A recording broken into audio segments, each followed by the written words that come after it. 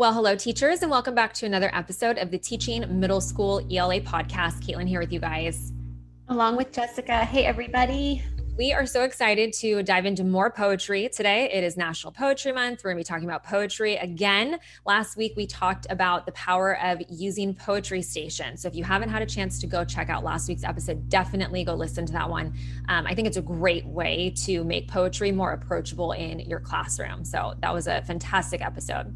We also want to take a moment to let you know, if you haven't heard, towards the end of April, on April 18th, we are opening a pop-up Facebook group, and we are calling this experience the Easy Week Experience. And what we're doing basically is spending 5 days together in a pop-up Facebook group, and we are providing you with lessons that can be used with any unit that you're teaching, any literature piece, whatever. But it's not just lessons. It's like highly engaging lessons that follow our EB lesson planning framework of the into, through, and beyond. So there's going to be fun prizes. There's going to be community. We just want you to feel excited as we head into these last few months together in school. You feel supported. You feel like you're thriving. It's just a great way, a great energetic way, really, to like bring in the end of the school year on a very positive note. So we'd love to invite you to join us for that. It's absolutely free. Our goal is to just help you feel supported, help you feel excited about teaching, and engage your students in their learning. So if you go to ebacademics.com/easy week, you can sign up. You'll get all of the information. The pop-up Facebook group opens on Sunday, April 18th. Yes, perfect. Okay, cool. Let's dive into today's episode. Let's do it. Today we're talking about combining poetry and research to push our students' reading and writing skills. So we're going to actually walk you through a research activity that both Caitlin and I did in the classroom, and hopefully give you some ideas about how to combine these two aspects of ELA. And I think it's important to note that, yes, we are going to be talking about research, but with this activity, it's not like we had our students write a full-blown research paper. We tried to make it much more engaging for them, still doing hardcore research, but in a more fun flip book activity that we'll get into. Yes. So today we're just going to walk you through exactly what we did in the classroom. And like I said, hopefully you'll get some ideas. So if you are teaching poetry or you're in the middle of your poetry unit, whatever it is, we think it's really important to start with like a whole group lesson where you're reviewing the basics of figurative language, right? You're talking about metaphors, similes, idioms, etc. And you can do that with absolutely any poem you want, any poem you already have access to in your classroom. We actually, with our students, we use a poem that Caitlin wrote, which I think this is actually really cool because if you listen to last week's episode, Caitlin talked about her poetry class in college and how it was pretty intimidating and maybe she wasn't pleased with that teacher and her experience. So I think it's very cool that we actually use a poem that I believe you wrote in college. Yes, it's actually a poem that I wrote for that class. No, I love it. And I'm not being biased here. It's a good poem, you guys. It's called Roman Streets, and she wrote it about her study abroad experience in Italy. So I just think it's so cool. I use that with my own students, and we looked for the figurative language in it. We analyzed it, and it's nice because it's a short, brief poem. And I think that's important with whatever poem you choose. Start out basic, easy with your students, right? Yes. Get them used to finding figurative language in a simpler poem, and then you're going to move into a more complex poem. So with this research activity, again, we start simple with a basic poem, we look for figurative language, and then we move into a much more complex poem. Do you want to speak into that, Caitlin? Yeah, sure. So the next thing that we do, and you can again use any poem that you want to do this, but we use The Road Not Taken by Robert Frost because it does incorporate a lot of those characteristics of poetry that we really understand as we move into this research unit: metaphor, simile, idiom, personification, etc. And so we will annotate and discuss this poem together. You can even use those poetry stations that we talked about in the last episode. And we do all of this together before they even dive into the research component of completing what we have them, the final project of the poetry research flipbook. Because the flipbook, the research project, they're not only just researching and focusing on the poet themselves that they choose to study, they're also going to be choosing one of the poems from that particular poet. And they're going to use all of the knowledge that they've gained from our study of, the poem that I wrote, from the study of The Road Not Taken. Again, you could use any poem for that one as well. Bring in that's a great spot where you can bring in more diversity into your poetry that you're doing with your students. And so it's great because we're setting them up for success before they even dive into this research component. It's not like we're telling them, okay, here are the guidelines, go on, like, good luck, go do your research and then come back to me. We're laying the foundations, we're laying the groundwork for them.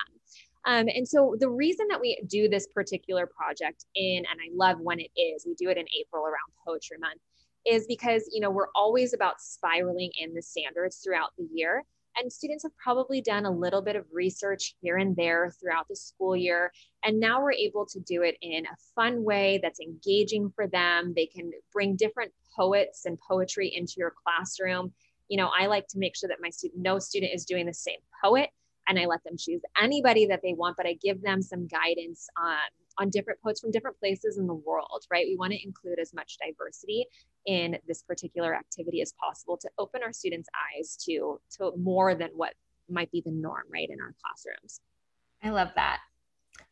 So to add into what I did with my own fifth graders with this activity, I did it very similar to Caitlin, where I'd let them pick their poet of their choice.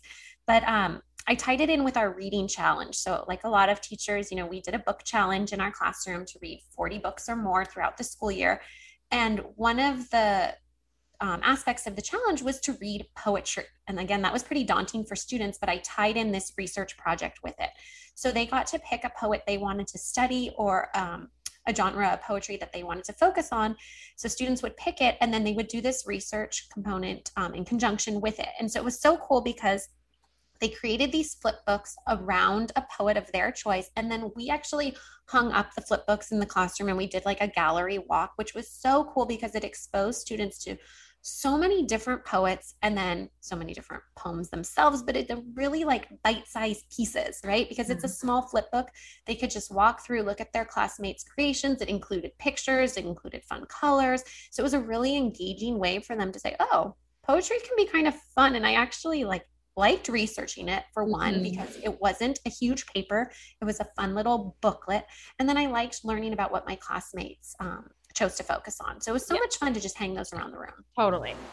So going back to kind of the process of how you're going to teach this in your classroom, you're going to, do a poem together that's approachable. We use mine, Roman Streets, to find figurative language. And then we do a more challenging poem together. And the whole purpose is really to make sure students understand how to analyze a poem. But then we want them to actually do the research. So we put together like brainstorming pages for them before they're going to put anything into their flip book. And we have students find information, basic information about the background of the poet, maybe some interesting facts about that poet. But we also want them to include an analysis and explanation of how the poet's life influenced their works. Like that is so important. I think that's why that first part of analyzing poetry was so important.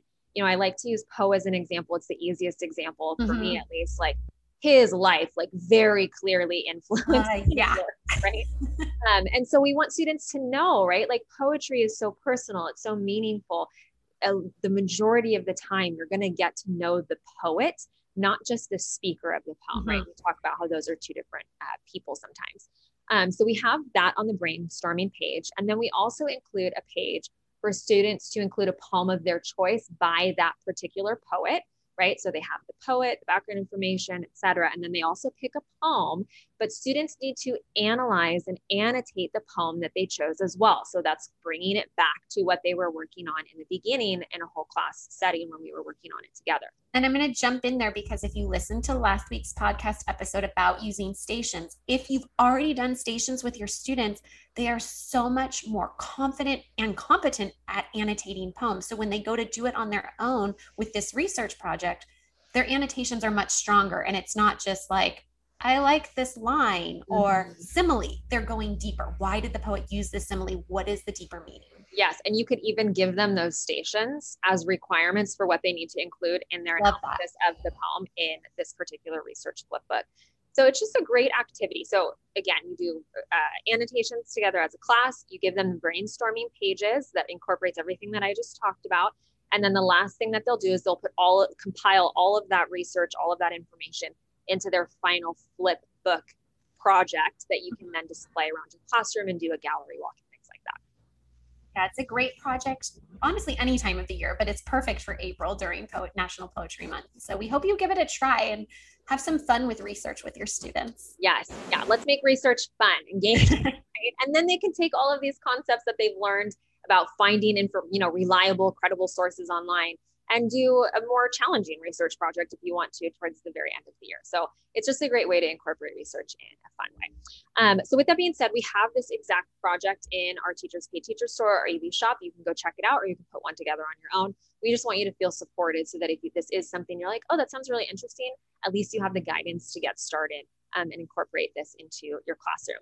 I also want to remind everybody about the Easy Week experience at the end of April that we are so excited about. April 18th, the Facebook group opens. Come join us. It's free. You're going to get to be a part of an amazing community for that week. You get to be inspired, be reinvigorated, like really head into the end of the year with that excitement just in your bones, right? So that it's a great way to round out what's obviously been a challenging 13 months that we've totally. And you get free resources to use with your students so that at the end of the year, you're not like, oh, just get me to summer, right? You're like actually feeling excited, like, oh, I can breathe some new life into the lessons I already have. So yes, we hope you join us. Yep. Go to ebacademics.com/easy week, and we will see you next week on the podcast. Have a great day, everybody. Bye.